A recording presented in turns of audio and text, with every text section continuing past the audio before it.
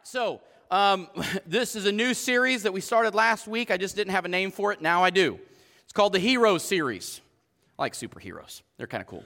So the Hero Series. So what I've been doing on these little tidbits that I do most every morning, a couple of mornings did not happen. One I couldn't get on. But anyways, I've been going through all the different prayers of these Old Testament kings and prophets and just everybody's prayers. I've been studying all the prayers of the Bible, and I keep hitting all these different stories, and I love stories. Who doesn't like a story, right? Does everybody like a story, right? So we love stories. So anyways, I started looking at all these Old Testament characters. Then you think about the book of Hebrews, chapter 11, and you have this, what I always call the Faith Hall of Fame. In Hebrews chapter 11, just by faith this person did this, by faith this person. So you have all of these heroes of the faith, and then the very next chapter, Hebrews 12, it starts off like this. Therefore, since we are surrounded by such a great cloud of witnesses. And I started thinking about that, and I was like, wow, we have. And you start reading through the Bible, and you start thinking about all of the heroes of the faith. There's a lot. Right? I mean, there's tons of heroes of the faith. And so I started, wow, that's since we've been surrounded. So in other words, we have all of these witnesses that have been before us, showed us how to live out our faith. They've already done it. So we're surrounded by all of these witnesses to what God is and stands for. Therefore, I can learn from them. So we've been surrounded by such a great cloud of witnesses. Let us throw off everything that hinders and the sin that so easily entangles us, and let us run with perseverance the race marked out for us. God has marked out a race for you. It's already been laid out, and you are to run it with perseverance, fixing our eyes on Jesus, the pioneer and perfecter of our faith. And I love that. I'm an adventurer at heart. So I love hunting. It is something I love to do. But it's not just about killing deer. It's about I love to go to places I've never been. I look on a map and I see a chunk of woods and I'm like, I wonder what it looks like in there. So I hunt very light. So I have a little saddle thing that goes around my waist and a couple of sticks and a backpack and my bow, and I'm headed in, just walking into the woods. I just go as far and keep walking until I'm tired of walking. I look up a tree, throw it up there, and I'm like, I wonder what's going to happen. And it's just because it's exciting, it's an adventure. Here's the thing, Jesus is the pioneer of our faith. He's an adventurer too. And he's got an entire adventure out for you. And you know what? It's not an adventure if you don't have some drama in your life from time to time. If there's not some obstacles that you have to crawl over, it's not an adventure. So the thing is, if everything is like, here's a big wide path and there it is, it's super easy, it ain't going to be fun. I don't think so. It's not an adventure, at least. So Jesus is a pioneer, and he's a perfecter of our faith. So he's laid out this race for us to run on, and it's got all different kinds of good things and some obstacles and some trials and all different kinds of things that come along the way, right? So this is what we're going to do. I don't know how long this sermon series, I'm not going to say, because then I'll be held to that. And so I'm just going to say I'm going to do this until I stop doing this. How about that? Because, I mean, you know, if you go through every hero of our faith, that'd be like several years. And I'm kind of a squirrel. I like change. So, but for a while, as long as I feel led in this direction, we're going to be looking at these different heroes of the faith. Last week, we looked at Abraham. Abraham, so I'm looking at it like this. What if we were running a race? And we took a lap, and we ran a lap with Abraham. Just jogging, not very fast, but we're just kind of jogging this lap around the track with Abraham. We have one lap, Abraham. What would you teach me from your life? And I think what he would have taught us, and one of the things that we can draw from his life, was simple obedience. When God says go, you go. When he says where to go, you just go where he tells. You just follow him. Simple obedience. That's what we talked about last week. This week, we're looking at Joseph. Joseph, a story of perseverance. If we were to run around a track one lap with Joseph, I think he would talk about, don't you ever, ever, ever give up. Don't you think? Because what I want to do is we all remember stories. And maybe some of you today say, I really don't know the story of Joseph. You will. Just don't leave the room. You'll know the story of Joseph, and we're going to see some great things.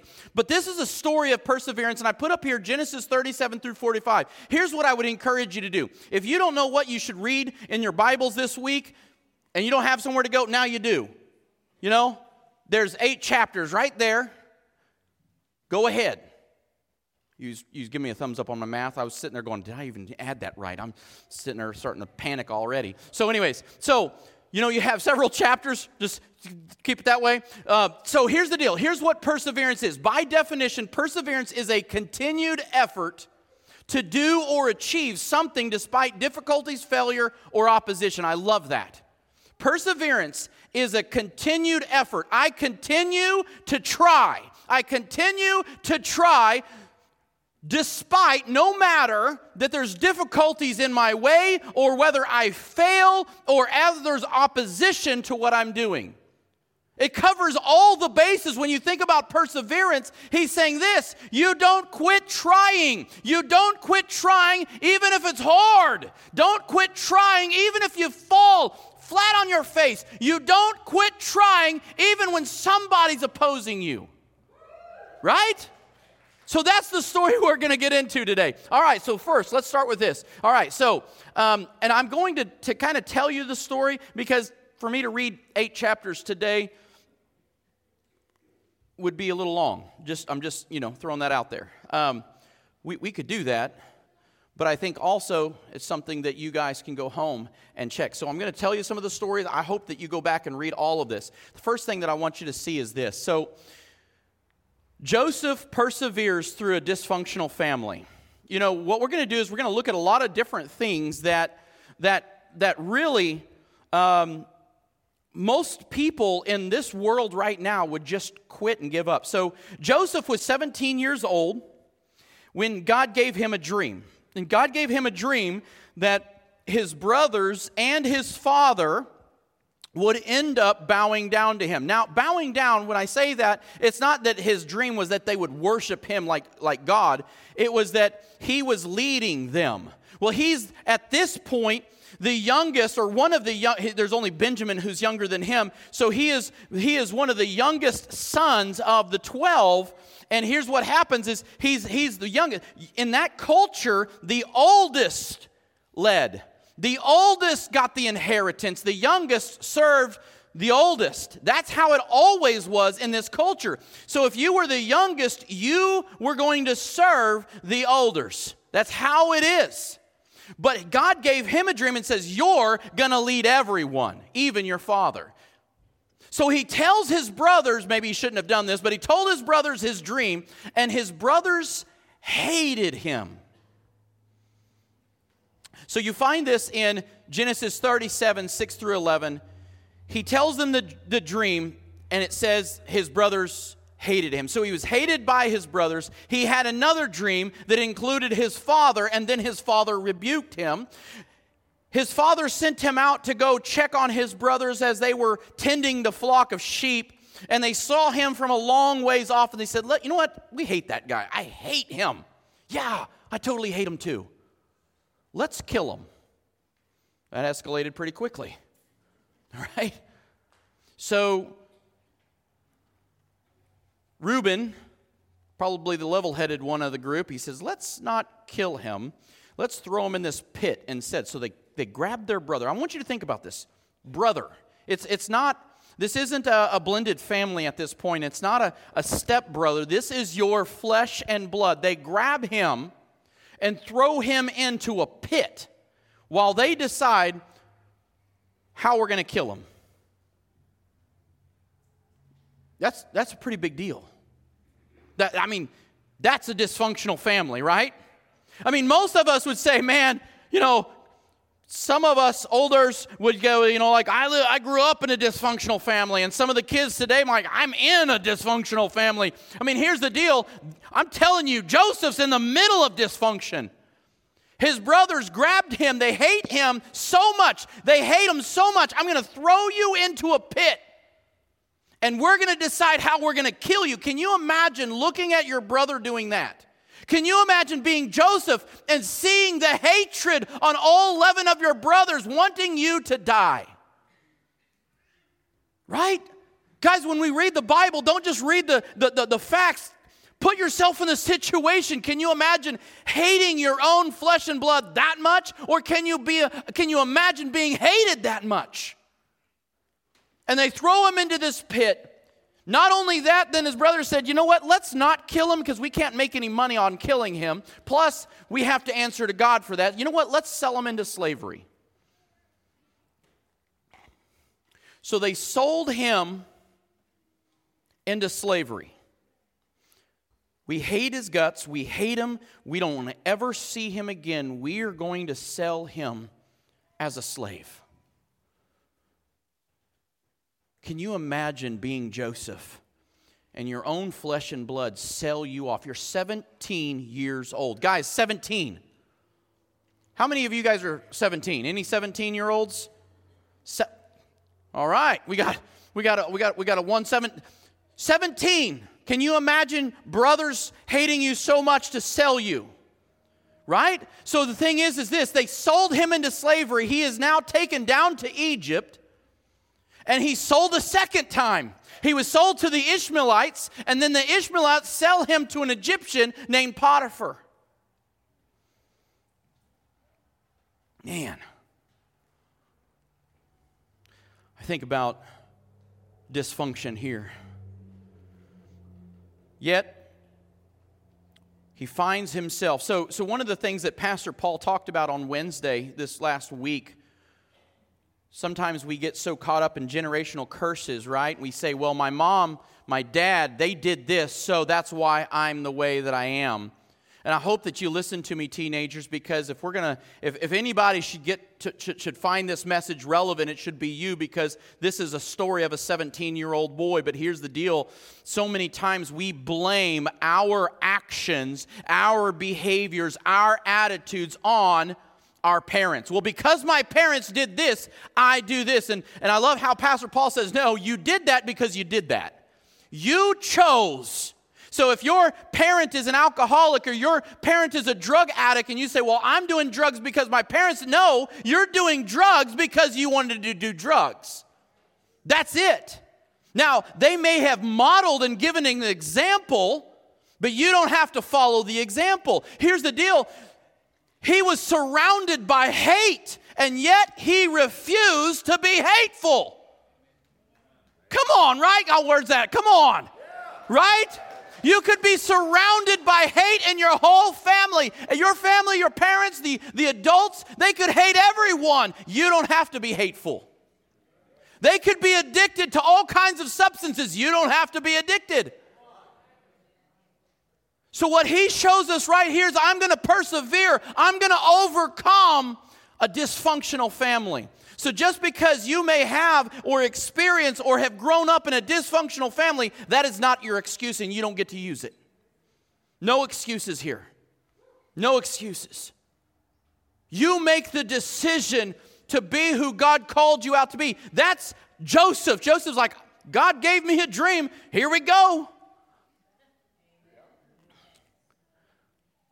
So the second thing I want you to see here is Joseph followed the Lord, not his brothers. I love that. I love that. See, he could have followed the example and the behaviors and the attitudes. He could have used them selling him into slavery or hating him, and he could have allowed that to be his excuse to hate others. And yet he didn't. Don't you ever use somebody else's behavior as your excuse to sin.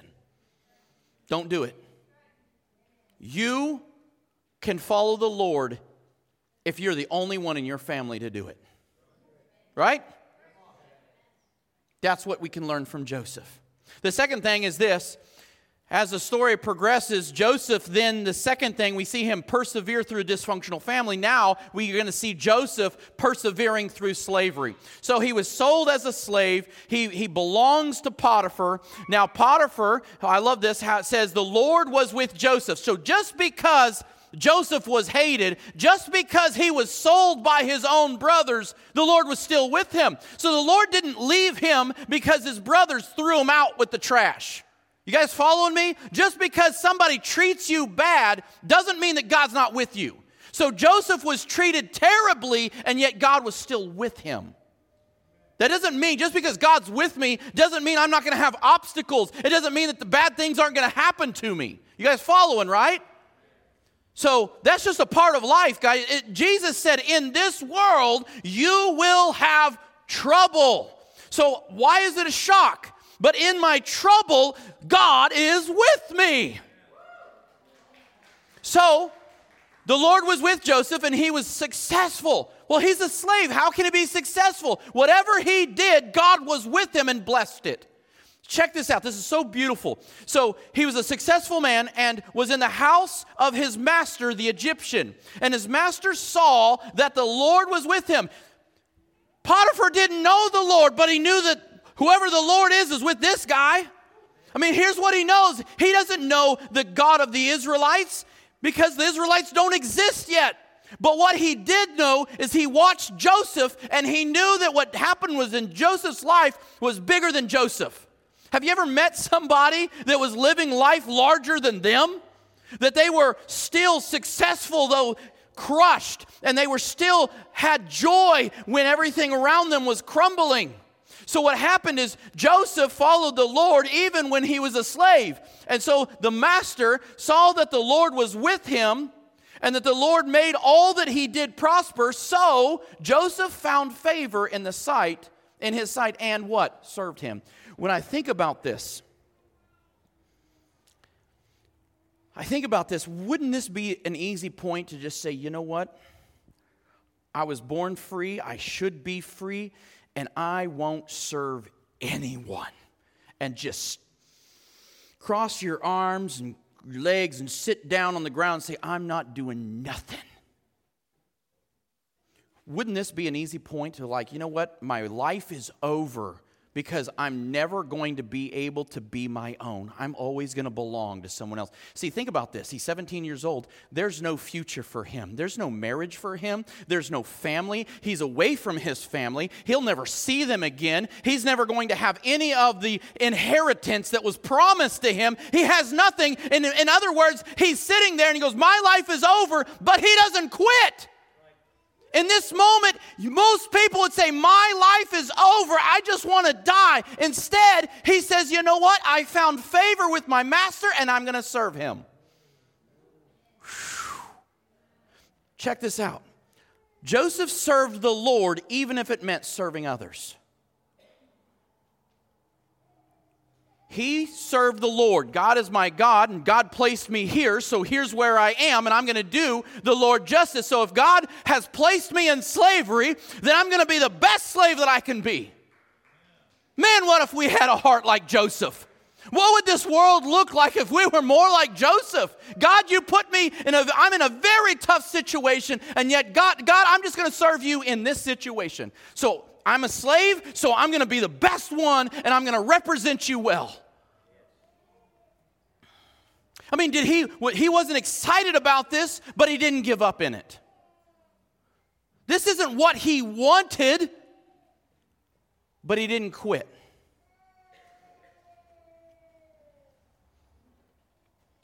Well, that wasn't the end. He's a slave. Everything is happening. So the master, his master Potiphar, looks at him and is like, wow, you're great, and put him in charge of everything. So Joseph now, he's working up the ranks, a young man, still 17, 18, 19 years old, under 20, I'm sure by this point. So everything that he does, the master says, wow, he's doing a really good job. I'm putting him in charge of everything. Well, you know, when you start gaining a little bit of popularity, right? Gaining a little popularity, people start noticing. I met my wife at church camp. I was a counselor and she was a campee. She was an older camper. And no, I did not have a crush on her at that point. She was, knees and elbows.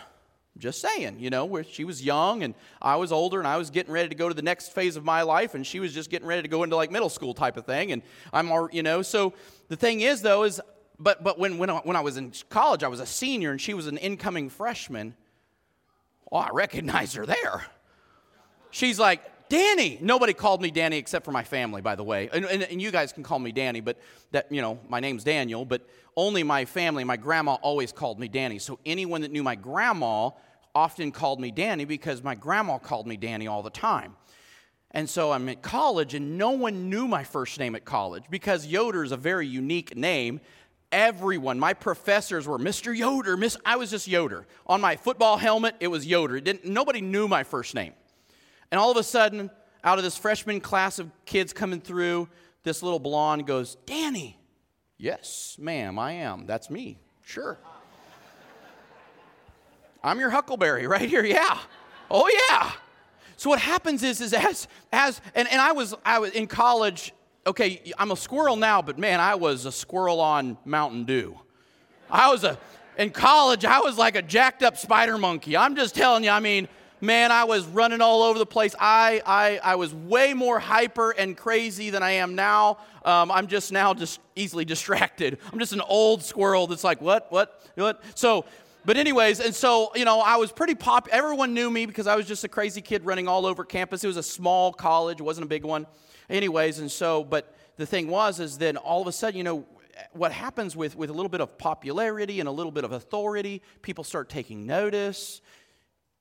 Well, here's the thing. In Joseph's life, it's not any different. He gets all this power and authority, and people liked him, and God was with him. Guys, have you ever found out that's kind of an attractive thing? What I'm attracted to my wife about is how much she loves the Lord. I am attracted to that. She's smoking hot too, but I'm attracted to her love for God. Okay? So what happens is this. Here's a young man who loves God and is a great servant. Potiphar's wife says, I like this guy. She goes, I want you to sleep with me. And he says, oh, no. No. So Joseph perseveres with integrity and intact. So here's what he replies. She says, you come sleep with me. Now, she's the master's wife. She would hold a lot of authority. She wants what he has. I want a little bit of what you've got. And he says, no, there's no one greater in this house than I, nor has he, that's Potiphar, my master, kept anything back from me but you because you're his wife. How can I do this great wickedness and sin against God? It wasn't, so here's the thing. He's living in Egypt and they're not following God who has honor and integrity and character. And our God is constantly saying, hey, I want you to live a right life. I want you to do the right thing, right? They're following God. So here's the deal. We have God and then we have everything else. Everything else is not about morals. It's about do whatever you want to do. So here, he understands, I want to honor God. I can't do such a great wicked thing against God. Wouldn't it have been easy to say, well, God let you get here? Why does it matter? Right? We live in a world that says, hey, look at where your life is. God's not looking out for you. And all the reality is this whole entire story as it unfolds, God is exactly looking out for him. He just doesn't know how yet because he doesn't have the why are you doing this thing yet. So what he does know is this. He knows God is with me, and I don't want to screw that up. See, Joseph did the right thing even when everyone else was doing the wrong thing. We live in a world that says, hey, everyone else is doing it. Right? Can you imagine how difficult it is to be a Christian in this world? We all should know. Everyone else is not, and people who say they're Christians are doing it. Right? Here we're talking about, here he's struggling with, the temptation is sexual immorality, right? So we have this temptation of sexual immorality. Well, everyone else is doing it. Isn't that today's world? Everyone is doing it? See, the problem is this. The moment we begin to live like that, everyone else is doing it, we're not then looking to God, we're looking to the world. Well, this is what the world says, and hey, that person's a Christian and they're doing it. Well, this person says they're a Christian and they're doing it. Well, it must be okay. You're not holding yourself to the standard of God. You're holding your standard to other people. I only got a couple amens out of that. The kids have checked out. They're like, I am not getting involved in this sermon at all. You had me at persevering over a dysfunctional family. You should see my parents, but don't start talking about sexual immorality. You know what character is? I love the definition of character. Henry Blackaby does it the best. He says it's 4 parts. 1, what I do when no one's looking. So when no one's watching you and you think you're alone, what are you looking at? What are you listening to? What are you watching? What do you stand for when everyone's watching? When everyone's doing the wrong thing, are you doing the right thing? Or when the whole crowd is doing the wrong thing, do you follow in? See, that's a lot of the world. Well, everyone else is doing a wrong thing. You are a Christian, and all the other kids are drinking. Well, it must be okay for me to drink. Everyone else is doing it. No! Character says, I don't care what the rest of the world is. I want to do what God wants me to do. Joseph persevered when everyone else was doing the wrong thing. What will you do when everyone else is doing the wrong thing?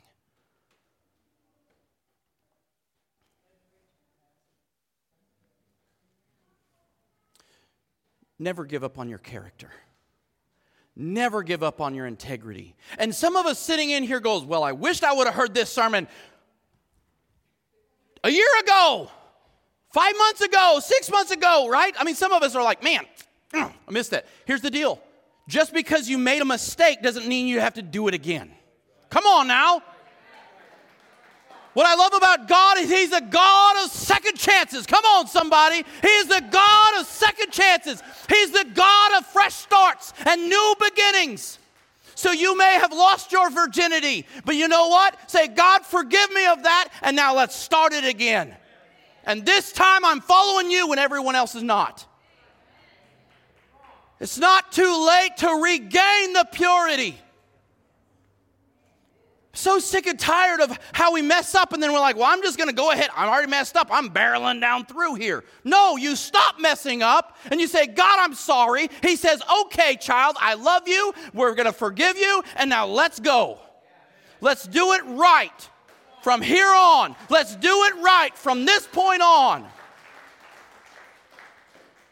Man, what would the world look like if Christians had a heart like Joseph and said, you know what, everyone else is sinning, but I'm not. How can I do such a great wickedness against God? I'm sweating.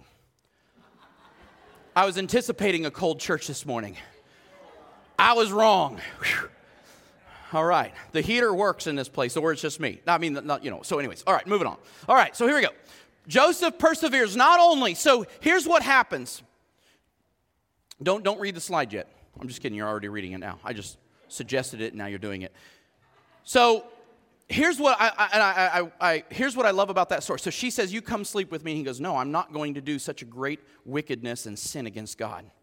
She grabs a hold of him to force it. Okay? She grabs a hold of his shirt, and he takes off. She's holding the shirt, and he's gone. I am not doing this. Sometimes when the temptation is strong, you run. You just run, and you don't stop running. I got to get out of this house. I got to get out of this car. I got to get out of this situation. And you run out that door. Run away. But here's the deal is she lied. She says, oh, Potiphar, he tried to sleep with me. She lied. She deceived, and Potiphar believed her. He's wrongly accused and now falsely imprisoned. Joseph's master took him and put him in the prison, a place where the king's prisoners were confined, and he was there in the prison. Joseph now perseveres. Not only has he persevered a dysfunctional family who hated him, who sold him into slavery, Joseph persevered through slavery, and then he persevered with his character and integrity intact, and now he's persevering through imprisonment, false imprisonment. Look at verse 21. I highlighted it for you. But the Lord was with Joseph. You see, The Lord was with him when he gave him a dream and everything was going great and he shared his dream. He was with them when the brothers hated him and he was in a dysfunctional family. He was with them when he got sold into slavery. He was with them when he was falsely accused, and he was with them when he was in prison. God doesn't leave you. He doesn't leave you. He doesn't quit you. He doesn't forsake you. So no matter what's going on in your life, and you may be feeling attacked, people may be lying about you, whatever it is, God doesn't leave you just because other people do. Lord was with Joseph and showed him mercy and gave him favor in the sight of the keeper in prison, the very next verse. And the keeper of the prison committed to Joseph's hand all the prisoners. So here's what happens. Here he is a prisoner, and he goes, wow, God is with you. Doesn't even know who his God is, but he's with you. Your God's with you. You're in charge of all the prisoners. So now a prisoner is in charge of the prison. Huh. Like, that's pretty awesome. You see, Joseph serves the Lord by making the most of a terrible situation. Can you imagine being Joseph there for a moment, though? God, I did the right thing when everyone else did the wrong thing. She lied. And now I'm in prison, God. I don't understand how you're with me. See, it says the Lord's with me. If you're with me, God, then why does everything keep falling apart? Has anybody ever said that? God, if you're with me, then why does everything stink right now? Only 4 of you? Guys, I'm going to have to go change the hero series to a villain series and find the biggest liar in the Bible and talk about that. Come on. I mean, how many times when things go bad, we're like, God, if you're with me, why this? You see, it would have been easy for Joseph to do that, right? Wouldn't it have been easy for Joseph in that moment to say, you know what? God, I'm done. If this is what you being with me looks like, please stop, right? It's kind of like, you know how kids, when they're in like elementary school, I remember when girls would flirt with you in elementary school, they would punch you, right? Like, Dad, why is that girl always hitting me? She likes you. Like me less. I mean, come on, right? God, if you love me, and this is what love is, love me less right now. Your love hurts, you know? But here's the thing is that Joseph is serving the Lord. And you know what? So even while he's in prison, he says, okay, here we are. It's kind of like this. If you get arrested, it's time to start a prison ministry. Right? If any of you guys get arrested, call me. My first question is, have you started a jail ministry yet? No. Call me tomorrow. Get the ministry going. You're on the inside. Now we have someone on the inside. All right? Let's get some people saved while we're there. But how many times do we get in a terrible situation and we forget about God, and we forget that God doesn't make mistakes, and we forget that maybe God has you there for a reason? Maybe you got sick and he put you in a hospital because that nurse that's coming to check on you needs to hear about Jesus. Maybe he put you in the middle of a neighborhood and your neighbors are total jerks and they just need to get saved. Maybe he put you into a school that's going crazy right now, and maybe he needs you to go against the grain and be an example of what Christianity really looks like. You see, God doesn't make mistakes. It's not a mistake that God has him in jail, because what ends up happening in this amazing story, and as it unfolds, there's 2 guys that get sent to jail because Pharaoh was angry with them. When you're the king, you can kind of do whatever you want to do. So he doesn't like his baker, and he doesn't like his butler who brings him the wine. And he sends both of them to jail. They're in jail, and they have a dream. Well, guess who's in charge of the jail? Come on, who's in charge of the jail? Joseph is. Well, Joseph can't be in charge of the jail if he's not in jail.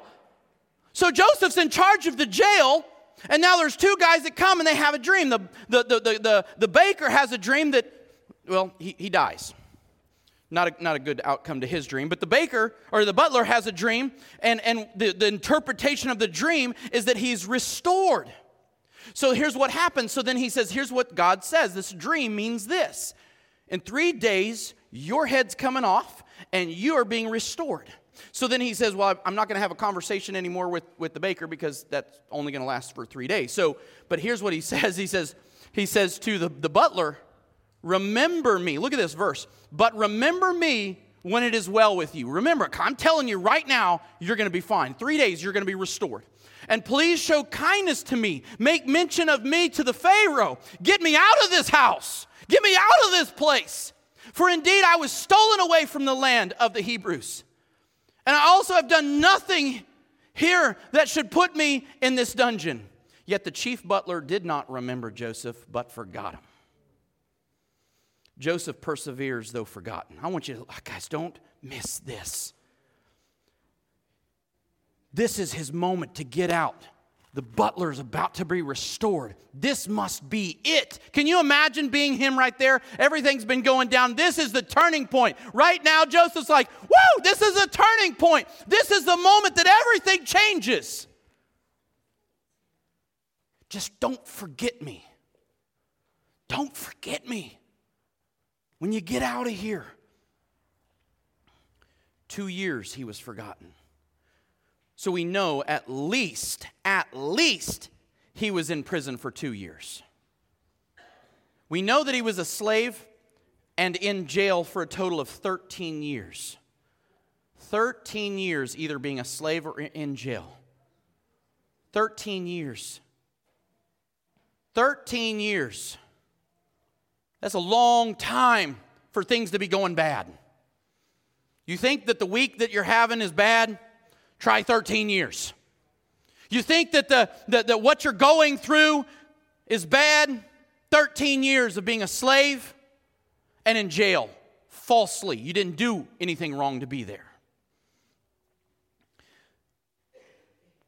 Genesis 41, then it came to pass at the end of 2 years, Pharaoh had a dream. There is a reason that God left him there. He just didn't know the reason. You see, here's the hard part. You got to trust God.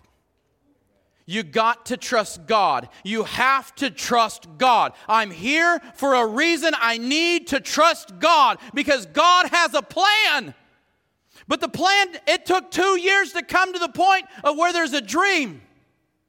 God's timing is perfect. Yours isn't. If it was up to Joseph, he would not have been sold into slavery. If it was up to Joseph, he would have been out of jail running for home 2 years prior to this, and that dream would never have come true. Joseph served the Lord even when it seemed he was forgotten. So here we go. Genesis 41, Pharaoh had a dream. The chief butler, so here's Pharaoh has a dream. I'm not going to apologize for a long sermon, all right? We're getting closer. I'll say that. We're getting closer. You're going to remember this story, though. At the end, so Pharaoh has this dream, and this dream is 7 cows come up, and then 7 skinny cows eat the 7 fat cows, and he's like, I don't know what this means. Why are cows eating cows? I mean, that's kind of weird all the way. But he has these dreams. None of his sorcerers could interpret it. None of the officials, none of his leadership, no one in all of the land of Egypt could tell him what that dream means. Then all of a sudden, so here's Pharaoh. He's now losing sleep. I don't want to go to sleep because I don't want to have any more dreams about cows. You know, you've heard of zombies, but I didn't know that there was cow zombies. Well, there's some cow zombies going on here, and I don't want to go to bed tonight. So here's this Pharaoh that's stressed out to the max. He doesn't want to go to bed. He's all stressed out, and all of a sudden the butler goes, oh, I remember my fault this day. It's been 2 years, butler. 2 years. But now he remembers. He went to the Pharaoh and he said, hey, there's a guy that interpreted all my dreams, and they exactly came true. So then Pharaoh says, hey, get him a bath, give him a shave, and get him some clean clothes, and now he comes. Verse 15, Pharaoh said to Joseph, I have had a dream, and there is no one who can interpret it, but I have heard it said of you that you can understand a dream to interpret it. So Joseph answered Pharaoh, saying, it's not me, God will give Pharaoh an answer of peace. You see, he's still, after 13 years, He's still saying, it's God. It's not me, it's God. 13 years and it's still God. It's 13 years of trouble, 13 years of turmoil, 13 years of obstacles, 13 years of slavery and jail. It's God. It's God, it's God, it's God, it's God. See, you may have been forgotten by man, but you are never forsaken by God. Man may forget you, man may lie, man may throw you into prison and throw away the key. God doesn't forsake you. He promises He'll never leave you nor forsake you. God had a plan, the whole point. This is the turning point. This is the turning point. So now he's out of jail. He's got a shower. He's got some clean clothes and shaved. He's looking good. He's standing before the Pharaoh. He says, God is going to give you the interpretation. Now listen to this. So here we go. Now, therefore, let Pharaoh select. Okay, so what happens is this. He tells him exactly what the dream means. It means there's 7 years of good and plentiful. We're going to have harvest. It's going to be great. 7 years, it's going to be amazing. But then there's going to be 7 years of a famine that's going to make the 7 good years look really bad. So we're going to have 7 good years, but then 7 bad years that are worse than the good. So you need to select a discerning and wise man and set him over all the land of Egypt. So what he's doing is like, here's what God says. God says this is what's going to happen, and now here is what God says you should do. You need to find someone who's smart and wise, and you need to turn them over the entire land of Egypt. And then he says what you're going to do is out of all the harvest, you're going to take 1/5 and you're going to keep them in all the towns, and we're going to build bins, and we're going to do this, and we're going to do that. He lays out a whole plan. And Pharaoh then looks around to his advisors and he says, well, can we find such a one as this man whom the Spirit of God? Like, are we going to find anyone who can do this but this guy? So at this moment, then Pharaoh says, you're in charge. You're in charge. There's only one person above you, and that's me. Can you imagine going from being a prisoner in jail to the second highest authority in a major nation? Just like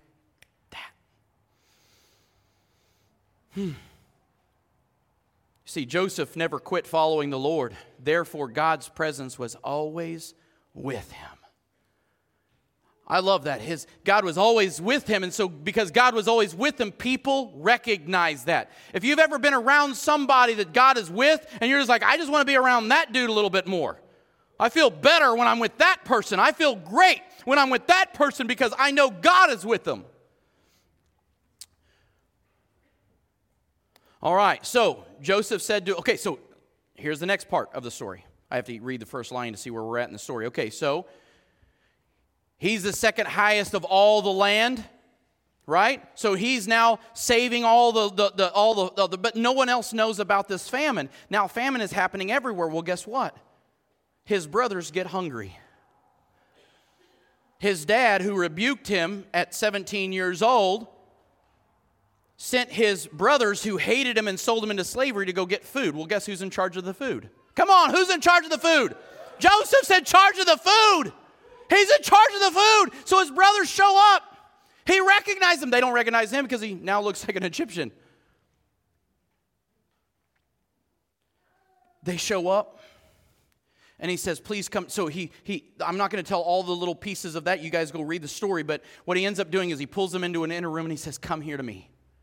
They came near and he said, I am Joseph, your brother, whom you sold into Egypt. Can you imagine at this moment, they know who he is. There's no one higher than that dude. We're dead. Right? I mean, if you were one of his brothers said, oh, we hated him, we were going to kill him, we sold him into slavery, and now he's in charge. What do you think they did? Huh? What do you think they did? They bowed, just like his dream said when he was 17 years old. It only took 22 years to get there. 22 years and his dream was fulfilled. And look what he says. But now do not therefore be grieved or angry with yourselves because you sold me here, for God sent me before you to preserve your life. Don't be mad at yourself for being a jerk to me. God put me here, not you. What a perspective. Is this the kind of perspective we have when our life is falling apart? Huh? God put me here. Don't be upset for being a jerk. Don't worry about it. Don't grieve yourself. I went all through that for God to put me here to preserve the things that needed to be preserved. So in other words, thank you, brothers. Don't be upset with yourself. Don't be grieved. I can't believe I've been like, throw them in jail for a little while. Let's go sell them. Let's put them on the selling block. Right? God sent me before you to preserve a posterity for you. You sold me, you hated me, but God sent me. Hold on. You sold me, but God sent me. Huh? Is there anybody in your life that sold you out, that have sent you away? They sent you. They sold you. They lied. They deceived. They cheated. They stole. But God sent. Maybe the thing that you're going through right now, God sent you. God bless you, boys. You shut off the clock for me. They're like, well, this is getting good. We do not want him to see the clock right now. You know the sermon's going well when they shut off the clock, or it's going really long. So, one more slide, promise. All right, so Joseph, with perseverance, he saw his purpose. He saw his purpose despite the circumstances, right? He saw his purpose. Right here is so beautiful. He saw his purpose. God, you sold me, but God sent me so that I could look out for your life. They wanted to kill him. I'm going to save you. What? Jesus said, you've heard it said, hate your enemies, but I say, love your enemies and pray for those who persecute you. Save the life of those who took your life. Is that not a teaching of Jesus if I've ever seen one? That's why he's a hero of the faith. An Old Testament living out the New Testament principle. So, our purpose in this church is finding freedom to walk in purpose. You see, God created you with purpose.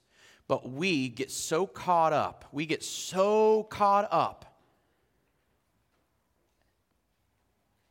in our failures and in our obstacles. We get so focused on the obstacle or our failure or the opposition that's in our life that we forget the purpose. Your purpose is higher than the bondage in your life. See, even though he was in bondage and slavery, God had a higher purpose and he got it. He understood. God's in charge. God's got me here. God's going to get me out of this. I'm just going to rest on him. I'm just going to wait on him. So Ephesians 2:10 says that for we are his workmanship. You hear that? His, not yours. His workmanship created in Christ Jesus for good works, which God prepared before that we should walk in them. Jeremiah 29:11, one of my daughter's favorite verses. For I know the plans I have for you, declares the Lord. Plans to prosper you, not to harm you. Plans to give you a hope and a future. Who knows? Who's the I? God. God knows the plans he has for you. You see, he knew the plans he had for Joseph, and that was going to be, I'm going to have you save Israel before Israel exists. And the only way I can do that is through your dumb brothers. They're going to have to hate you and sell you to slavery. I'm going to have to get you over to Egypt, where all the crops are, so that you can save this mess.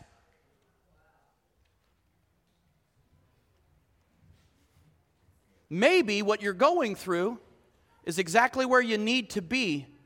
And maybe we go through some of these trials and obstacles to learn how to lead. My mentor once told me, I was like, I'm ready to resign the church. I am done. I am not this one. And I was like, I don't even want to be a pastor anymore. And he goes, Daniel, you're just in college. I already got my degree. And he goes, yeah, not a good one. You know? Like, you're in college right now. God is teaching you how to be a leader. Why can't I read a book? I would rather read a book. Nope, you got to learn it. You got to develop. Well, here's a 17-year-old boy sold into slavery, hated by his family, sold into slavery, lied and deceived, treated, thrown into prison. 13 years later, now he's a leader over all of Egypt. That didn't happen overnight, did it? He didn't read a book for that. Romans 9:17, which is our mission verse for this church. For this very purpose, I've raised you up. Come on, for this very purpose. God has a purpose for you, and He's raising you up for that purpose. And check this out. What that purpose is that He can show His power and that His name would be declared in all the earth.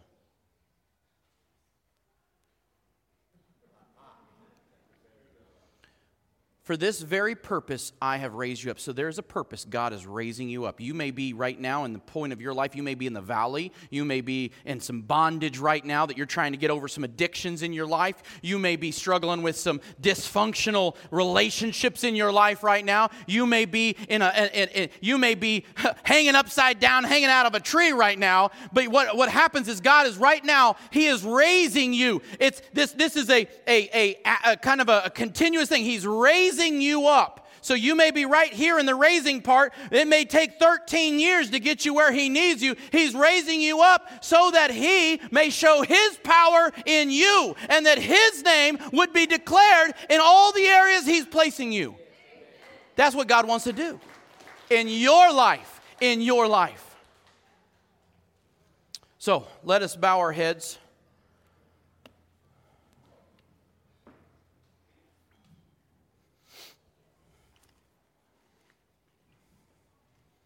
I want to challenge us.